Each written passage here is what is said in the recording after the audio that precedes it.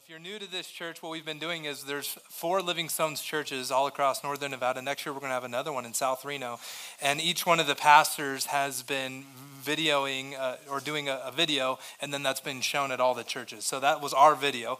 And now you guys get me twice today with a sermon. So open your Bibles up to Romans chapter 7. And we're going to be talking about what we just saw in the video. Now, if you're a guest with us, or you're not a Christian, or you're somebody investigating God, and you don't own a Bible, you're welcome to take one of the Bibles that we set around the room home with you. And you can open up that Bible with you right now, and it's on page 943 in those Bibles that we set around the room. And if you're new to the Bible, there's going to be big numbers and little numbers. The big numbers are the chapters, and the little numbers are the verses. And we're in Romans chapter 7, verse 7 today. So we are talking about this concept that we just saw in the video. And it can be summarized like this. The struggle is real. The struggle is real, y'all. It's real. But Christ is victorious. Amen. And this letter of Romans, it was a letter written by a guy named Paul, and he was writing to the Roman church.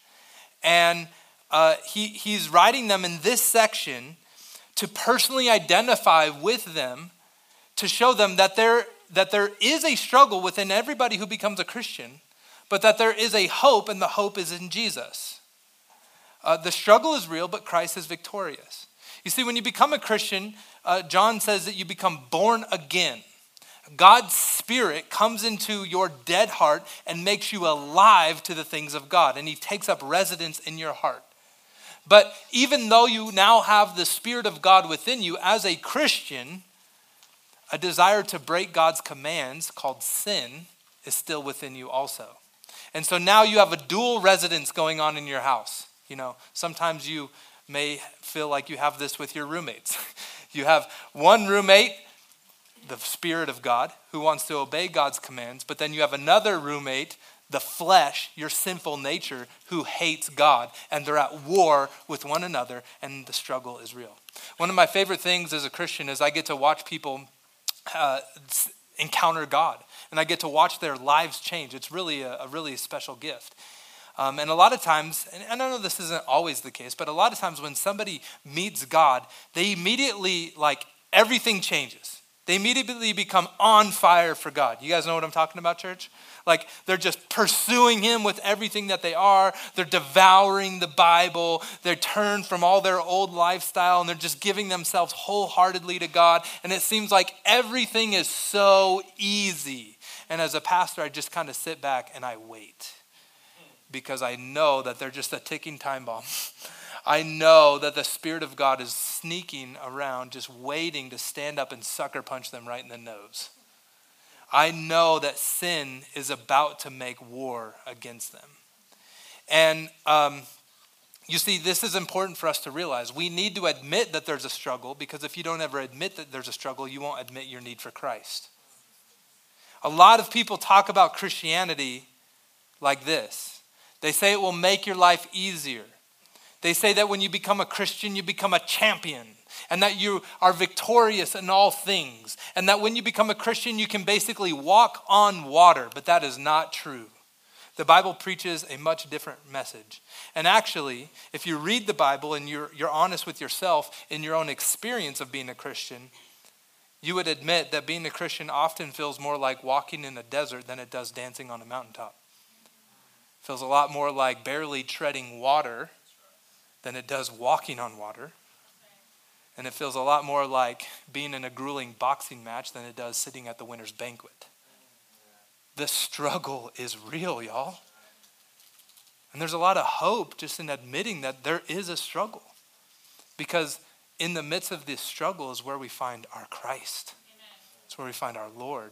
And so we're going to look at this from a few different angles today. We're going to look at the struggle's source, which is sin. The struggle's feeling, it's a feeling of war. And then we're going to look at the struggle's victor, which is Christ. So first of all, verse 7. Now, whenever you're in the middle of a struggle, we have this desire to want to point the finger at someone, don't we? Who's to blame? And as Paul has been describing what's going on, the church in Rome started to say, well, maybe God's to blame. Maybe his laws and commands are to blame. And so Paul has to address this in verse 7. He asks the question, what then shall we say? That the law of God is sin? By no means. Now, if you're new to the Bible, you're going to encounter this word law a lot in the New Testament. And what the law means, it's God's standard and perfect expectation for humanity. It's God's beautiful way. It's what he commands us to do. In the Old Testament, there were 613 laws that God gave to the nation of Israel. And then when Jesus came, he gave us all of his commands. It's God's beautiful way to live. That's what God's law is. But in the previous paragraph, the Apostle Paul just said that we no longer as Christians have a marriage relationship with God's law. And that's actually good news. Because our marriage relationship with God's law was a dysfunctional relationship. And there's two reasons why. The first reason why it's dysfunctional is because God's law commands you what to do, but it doesn't empower you to do it. It tells you, do not lie, but it doesn't help you not lie. It tells you, do not commit adultery, but it doesn't help you not lust. It tells us what to do, but it gives us no power to do it. And because of that, the law of God is perfect, and it only points out how messed up you really are. Now imagine being married to a perfect spouse. I know that's a leap. Imagine being married to a perfect spouse, and the only thing that they do is point out how wrong you are. Does that sound like a healthy relationship? No. And that's our bad relationship with God's law. And so thankfully, as Christians, we're no longer married to God's law. We're married to a better bride.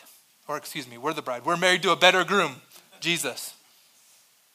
And Jesus is a spouse who doesn't just point out your flaws, he seeks to heal them. He seeks to help you with them, and he seeks to identify you with you in the midst of them. Okay, so first of all, the law, our marriage relationship is bad because it only points out our flaws. The second reason why is our marriage relationship with the law only arouses sin within us. The word sin can be summed up in one word, rebellion. Rebellion to God. What happens when you give a rebellious person a rule?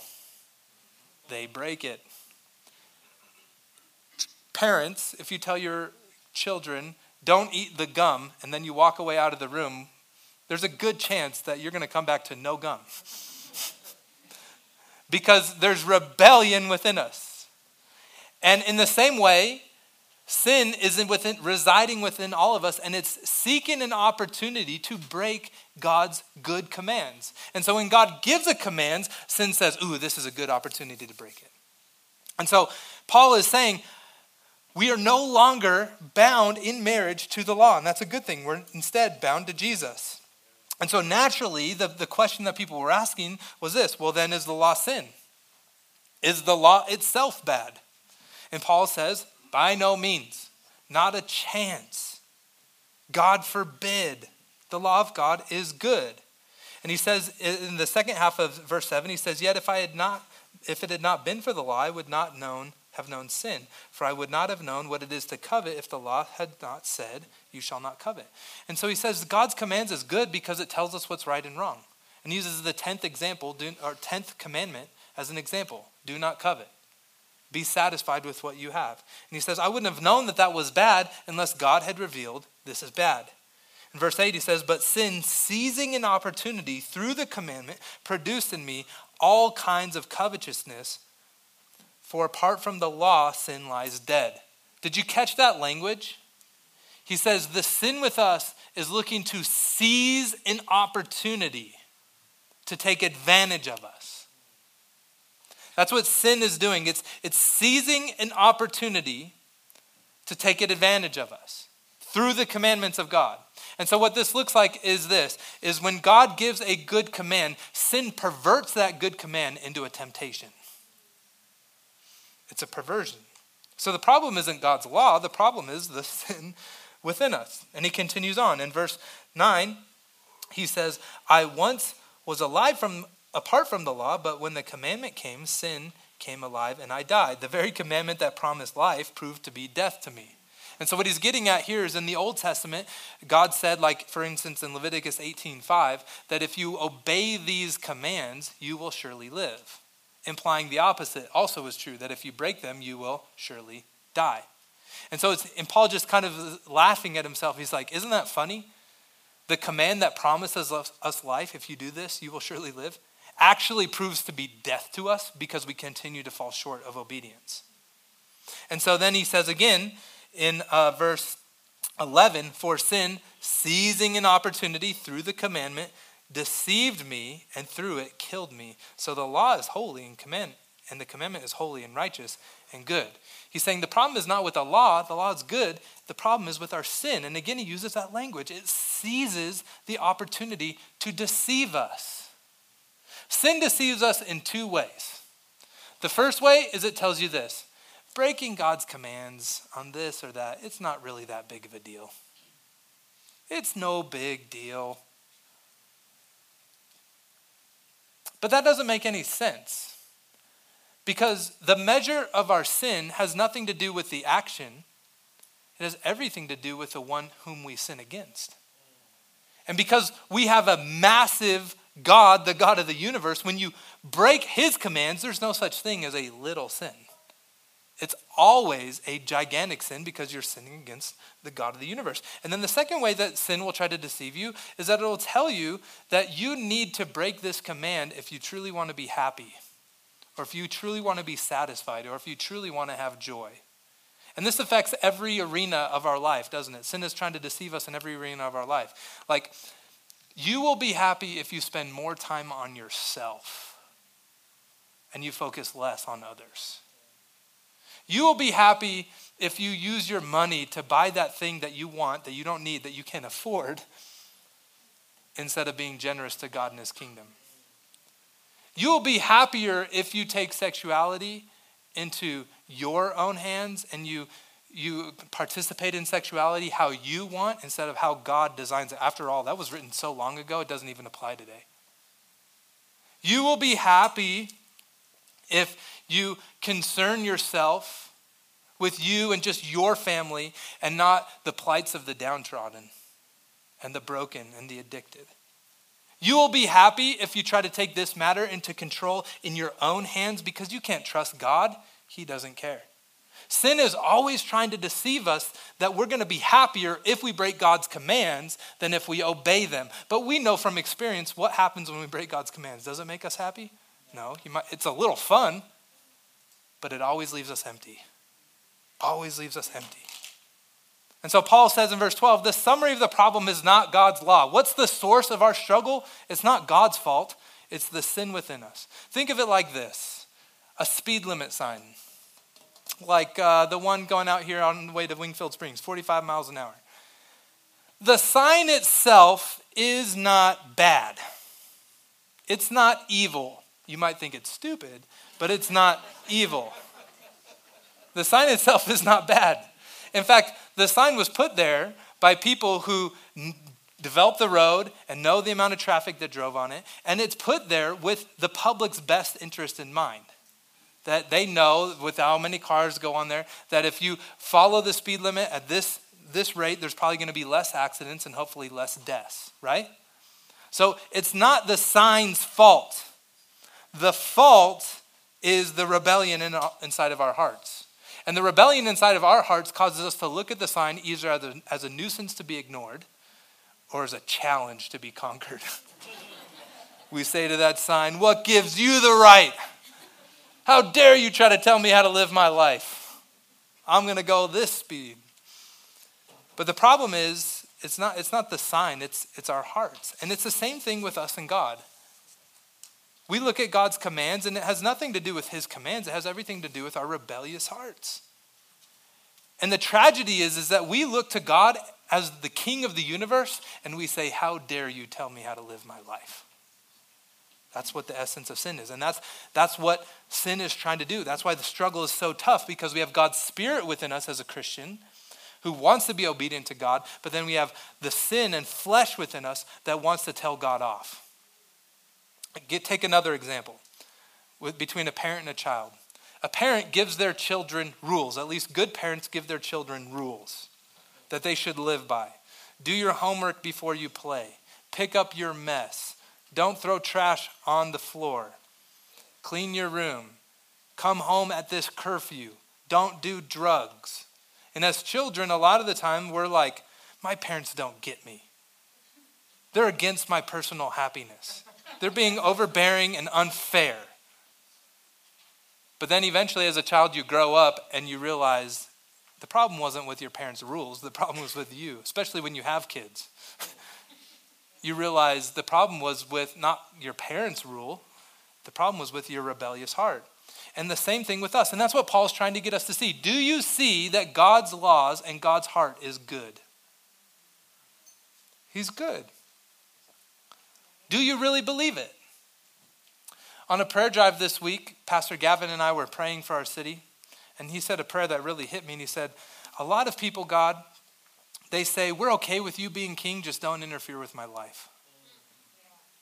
And today is Christ the King Sunday, the last Sunday in the church calendar, where we acknowledge that we're only here because we have a good king. And as a good king, you don't get to tell God, I want you to be king, but just leave me alone. When he's king, he has rights to everything in your life. And that's what it means to be a Christian. That's why we call Jesus our Lord. And then so Paul's trying to get us to understand, do you see that God is a good king? You are a bad king of your life. You lead your life into all kinds of mess. Jesus is a good king. The second thing that Paul wants us to see in this section is, do you understand how bad your condition really is? You're messed up, and so am I. We all are. We don't have a sin problem in that we just do this little bad thing here or do this little bad thing here. We let sin get the best of us. We have a sin problem in that sin is a malignant cancer deep inside our veins. It's affecting everything about who we are. And because that's true, we don't need some tips for a better life. We don't need a pep talk. We don't need some more rules for success. And you don't need a back rub. And preachers need to stop preaching that junk. You need a savior. We all need a savior. We need a doctor. We need a savior. We need a God bigger than our problems because we can't fix ourselves. The struggle's real. So Paul's trying to get us to admit the struggle. And then he says, here's what the struggle feels like. It feels like war. Doesn't it, church? Don't you feel like you're at war every day? For me, particularly on Mondays and Saturdays, the day before and after worship. I feel like I'm at war. Verse 13, Paul continues, says, did that which is good then bring death? By no means. So the church is saying, wait a second. Okay, if God's law is good, and its law says if I break the law, it dooms me to death, how is that which is good, causing me to die? And Paul says, no, it's not the law's fault that caused you to die. It's sin's. Sin is the reason for death, not the law. He continues in verse 14. He says, for we know that the law is spiritual, but I am of the flesh, sold under sin. So here the Apostle Paul uses those two words, flesh and spirit. The word spirit, I think what Paul, he was a Hebrew guy, he was a Jewish guy, and I think he's referring to the Old Testament. The Old Testament was written in Hebrew. And the Hebrew understanding of the word spirit is the same word as the word breath. Same word as the word breath. And so what he's saying is the law comes straight from the Spirit. It comes from the breath of God. Where does God's commands come from? His breath. And then he's contrasting that with flesh. And I think what he's calling us to do is think about Genesis chapter 2 when God created the first humans. When God created Adam, he took the dust from the earth and he formed it. And then what did he do? He breathed life into Adam. And so God's intention for humanity is that we would have bodies, but we would live by God's breath. We'd live by God's breath. But to be considered just flesh is to have bodies, but want to live life without God's Spirit. That's what it means. So it'd be like Paul saying, you see that corpse right there? It has flesh, but there's no breath in it. And that's what it means to live in the flesh. It means to live a life opposed to God. A life that doesn't want God and his rules. It means to live a life in a sinful nature. Some of your Bibles will translate. Sinful nature. And he says, the law is spiritual, it's good, but we're of the flesh. We have this war going on. And so look at what he says in verse 15. Now I want everybody to read this together. Pick up your Bibles. We're going to read this together. And what I want you to see here is the Apostle Paul identifying with us, okay? He changes how he speaks. He starts talking about his own struggle. He says, "For I do not understand my own actions." Anybody been there? "For I do not do what I want to do, but I do the very thing I hate. Now, if I do what I do not want, I agree with the law that it is good. So now it is no longer I who do it, but sin that dwells in me. For I know that nothing good dwells in me, that is in my flesh. For I have the desire to do what is right, but not the ability to carry it out. For I do not do the good I want, but the evil I do not want is what I keep on doing. Now, if I do what I do not want, it is no longer I who do it, but sin that dwells within me. So I find it to be a law that when I want to do right, evil lies close at hand. For I delight in the law of God in my inner being, but I see my members, another law, waging war against the law of my mind and making me captive to the law of sin that dwells in my members. Wretched man that I am." Now Paul is preaching, isn't he, church? He goes from just telling them what's up, and then he just starts preaching. My wife calls these the doo-doo verses, because he says, "I do not do what I want to do, and the things I do want to do, I do not do." And it makes me feel like doo-doo. And there's a really good reality to that. Paul is preaching. He says in verse 15, "I don't understand my own actions." You've been a Christian for 30 seconds and you know that. He says, "I don't do the thing I want to do, which is obey God's law, but because of the flesh, I do the thing I hate, which is break God's law." He says in verse 17, "But it's no longer I who do it, but sin that dwells in me." Can you identify with that? He's saying, even as I'm sinning, I know that it's not me. That's not who I am in Christ anymore. In Christ, I want to follow God. But that's my old self. That ain't me anymore. But I keep on doing it. Then he says in verse 19, he says in verse 19, "I do not do the good I want. I keep on doing evil." And then again in verse 20, he says, "It's not me, but the sin that dwells in me." And I want you to see there for something that Paul is doing. He's not embarking in a moment of self-hatred.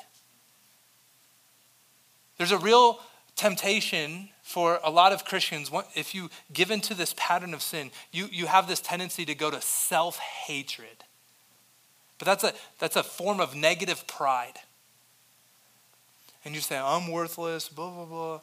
No, you're not. You're a child of God. You're valued by God so much he was willing to die for you. You're God's treasure. You're God's beloved. Amen. The problem is not how horrible you are. The problem is sin within you. And so Paul doesn't have self-hatred. He has sin hatred. And that's the appropriate view on sin. Sin hatred. And so in verse 21, he says, "So I find it to be a law that when I want to do right, evil lies close at hand." Every time as Christians we take a step towards God, sin is crouching tiger, hidden dragon, sneaking, just waiting to pounce on us. Waiting to take advantage of us. You feel it. You know this is why it's such an internal battle. And then in verse 22 he says, "For I delight in the law of God in my inner being, but I see my members another law waging war against the law of my mind and making me captive to the law of sin that dwells in my members." Now just think of this. Paul is writing to a Roman church who really understood war. Rome understood war. And back then, you didn't have planes and stuff. It was ugly. It was hand-to-hand combat. There was swords and blood and fiery balls going through the sky, just blowing up forests. It was ugly. And Paul says that's what it feels like in our hearts. Because this war is real. The struggle is real. So he says, "Wretched man that I am in the flesh, who will deliver me from this body of sin?" The struggle's real. We were talking about this in my community group this week. And there's a girl, Scarlett Blackwell. She said, "This passage reminds me of when an addict gets clean. He's sitting at the table and then a needle gets presented in front of him. Like, so the addict is there looking at the needle saying, that's not me anymore. But the needle seems to be talking back saying, no, you know you want this. And then you just have this, like it can really cause a lot of problems. And anybody who has had any sort of addiction knows what I'm talking about. But here's the thing, we all are addicted to sin. We're addicted to walking our way instead of God's way. And so that's why it feels so real. It's this struggle within us. And when you read what Paul is saying, you can really identify with what he's saying. I mean, when I was thinking about it this week, I'm like, man, this just hits home for me. As a man who wants to follow God, I don't want to lust. I don't want to be greedy. I don't want to be apathetic to the suffering of the downtrodden because it's too uncomfortable to think about. I don't want to be irritable. I don't want to be angry when I'm inconvenienced. I don't want to be insecure. I don't want to seek approval. I don't want to be defensive all the time. I don't want to be overbearing. I don't want to be jealous. I don't want to be a man who stands up every week and says, give glory to God, but internally I'm saying, give glory to me. I don't want to be that guy. And in Christ I'm not, but because of sin I am. It sucks. The struggle is real. Do you feel the struggle, Christian? There's two wrong approaches to this text. The first approach to this text is to say, well, everybody struggles, I'm just going to give into it. And then the second wrong approach to this text is to say, this used to be a problem for me, but it's not anymore. So the first one is, well, I guess everybody struggles, none of us are perfect, might as well give into this life of sinning. But that doesn't make sense, because listen, every time you sin, you're turning your back on God. And if you're somebody who wants to be close with God, you can't be close with God and turn your back on him at the same time. So you can't just give in. And then secondly, this used to be a problem for me. Look at me. Are you kidding me? For real. I talk to so many older saints and it breaks my heart. Because the tendency of older saints is they read this passage and they don't think about themselves. They think about the young person sitting next to them. And they say, that used to be me, Pastor, but not anymore. We all have a tendency to think that the longer we're Christians, the easier the struggle gets. But this passage shows us that's not true. I mean, this is written by the Apostle Paul, for goodness sake. He's way better Christian than all of us combined. Planted more churches, wrote most of the New Testament, gave his life wholly to the work of the Lord, and he calls himself a wretched man. The opposite, you know why it's not true? Because if you think that the longer you're a Christian, the easier the struggle gets, it means this, that the longer you're a Christian, the less you'll need Jesus. And that's a reality that I don't wish on anybody. The opposite is actually true. The longer you're a Christian, the more aware of God's holiness you become. And the more aware of your sinfulness you become. And that leaves a bigger gap between you and God, and you need a bigger Savior. So the longer you are a Christian, the more you should need Jesus. The longer you're a Christian, the more you should stop judging other people because you're so consumed with how much you actually need God. That's the appropriate thing. And I love how the Apostle Paul leads us as a community in this. He's their apostle, and he's leading them in vulnerability. He shares with them his struggle. He shares with them his sins, and he cries out, wretched man that I am, because he knows that if he doesn't get that into the light, sin grows in the dark. And so look at me for a moment. There's many of us sitting in this room, and you know you have this pattern of doing something that God doesn't want for you, and you're keeping it in the dark. But sin grows in the dark. You need to find some brothers and sisters. That's what our community groups at this church are for, so you can expose your struggle. Because it's only in the light that you can find healing and strength and prayer, and your brothers and sisters can speak the gospel into your life. You need to do that this week if that's you. And Paul shows us that.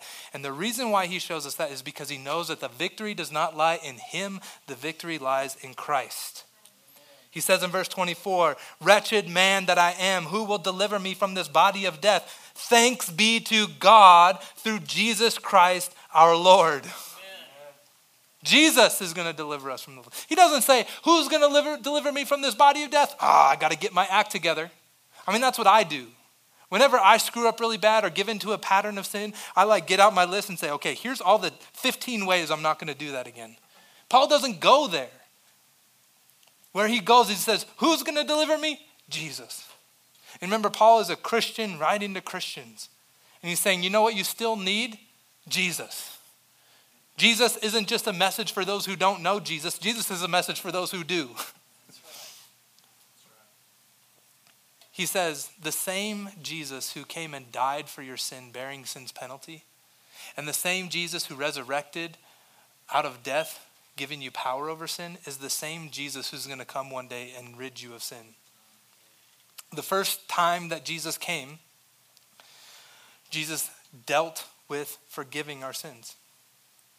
But the second time that Jesus is going to come, he deals with ridding us of our sin. You see, and if you're new to the Bible, that's what you need to know that the story of the Bible is about. This much as the Bible is about God promising that he's going to send a Savior to come and deal with sin. And then in the middle of it, you have this story of Jesus, and that's where we see Jesus living a righteous life and dying on the cross for our sins and resurrecting to give us power over sin. But in the meantime, we struggle, and then at the end of the book, we see Jesus coming back and ridding the world of sin altogether. And so Paul is saying, as a Christian, what you need to do in the midst of the struggle is you need to do two things. You need to look back and you need to look forward. You need to look back to what Jesus has done for you. And remember that no matter how many times you screw up, you're still forgiven. And then you need to look forward to what Jesus is going to do for you. Because one day he's coming again. And this struggle will be ended. The struggle's real, but it's not forever. One day it's going to be ended when he comes back. And so we look forward to that day. We don't look into ourselves. And the other thing that Paul surrounds this text with is he reminds us that we're not alone. Now, if you look back at verse 6 of chapter 7, and if you look to verse 13 of chapter 8, Paul says two things. He says that we are that God's Spirit is with us. He says that when Jesus ascended to heaven, he gave us his Holy Spirit. So in verse 6, it says that we no longer walk according to the way of the written code, which is a law. We now serve in the way according to the Spirit, God's Spirit within us. The same Spirit that resurrected Jesus from the dead and empowered his life and ministry is in you if you believe in Christ. Now that's mind-blowing. The same Spirit who calmed the storm at Jesus' command is in you to calm the storm in your own heart. The Spirit of God is with us. In verse 13 of chapter 8, Paul says it's by the Spirit that we put to death the deeds of the flesh. So you aren't left in the midst of the struggle hopeless. You have God's Spirit to help you. You can get better by God's Spirit. You can. And then in Galatians 5, which is another text where Paul says something similar, he says, if you live by the Spirit, then also walk by the Spirit. And so this is a call for us to remember two things. It's a call for us to remember that there is a light at the end of the tunnel and that we're not alone. You know, when you're struggling or you're suffering or you're at war, you can get through just about anything if you know there's a light at the end of the tunnel and you know you're not alone. And that's what Paul is saying. Many of us have had friends who have cancer, or you might be in this room and you have cancer. And some of the people that I've talked to that have gone through cancer, and they've gone through the chemo and the radiation and all the ugliness that involves, and I ask them, what got you through? They say this. They said, well, there's two things that got me through. The first thing was knowing that if I did this treatment, I could be cured and I could have some more life. There was a light at the end of the tunnel. And then the second thing that got me through is in my ugliest moments, I wasn't alone. My spouse was there. My brother was there. My sister was there. I had friends from the church who showed up to sit with me while I did the chemo treatments. I wasn't alone. And because of those two things, I could get through. And that's what Paul is saying to you, and that's what I want to say to you as your pastor. Struggling brothers and sisters, you are not alone. You have God's Holy Spirit in you. And the cool thing about God's Spirit, it says in Philippians 1, it says, I am sure of this, that he who began a good work in you will bring it to completion at the day of Jesus Christ. You know what that means? That God's Spirit knows all of your mess, and he won't leave you. He ain't going nowhere. He's with you. And isn't that what your heart wants more than anything?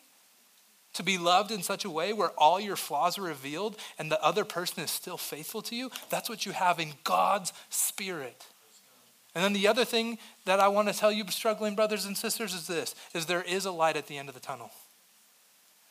Either you will die or Jesus will come back. And as a Christian, if you die, you will immediately go to be in the presence of the Lord. And you will be rid from sin altogether.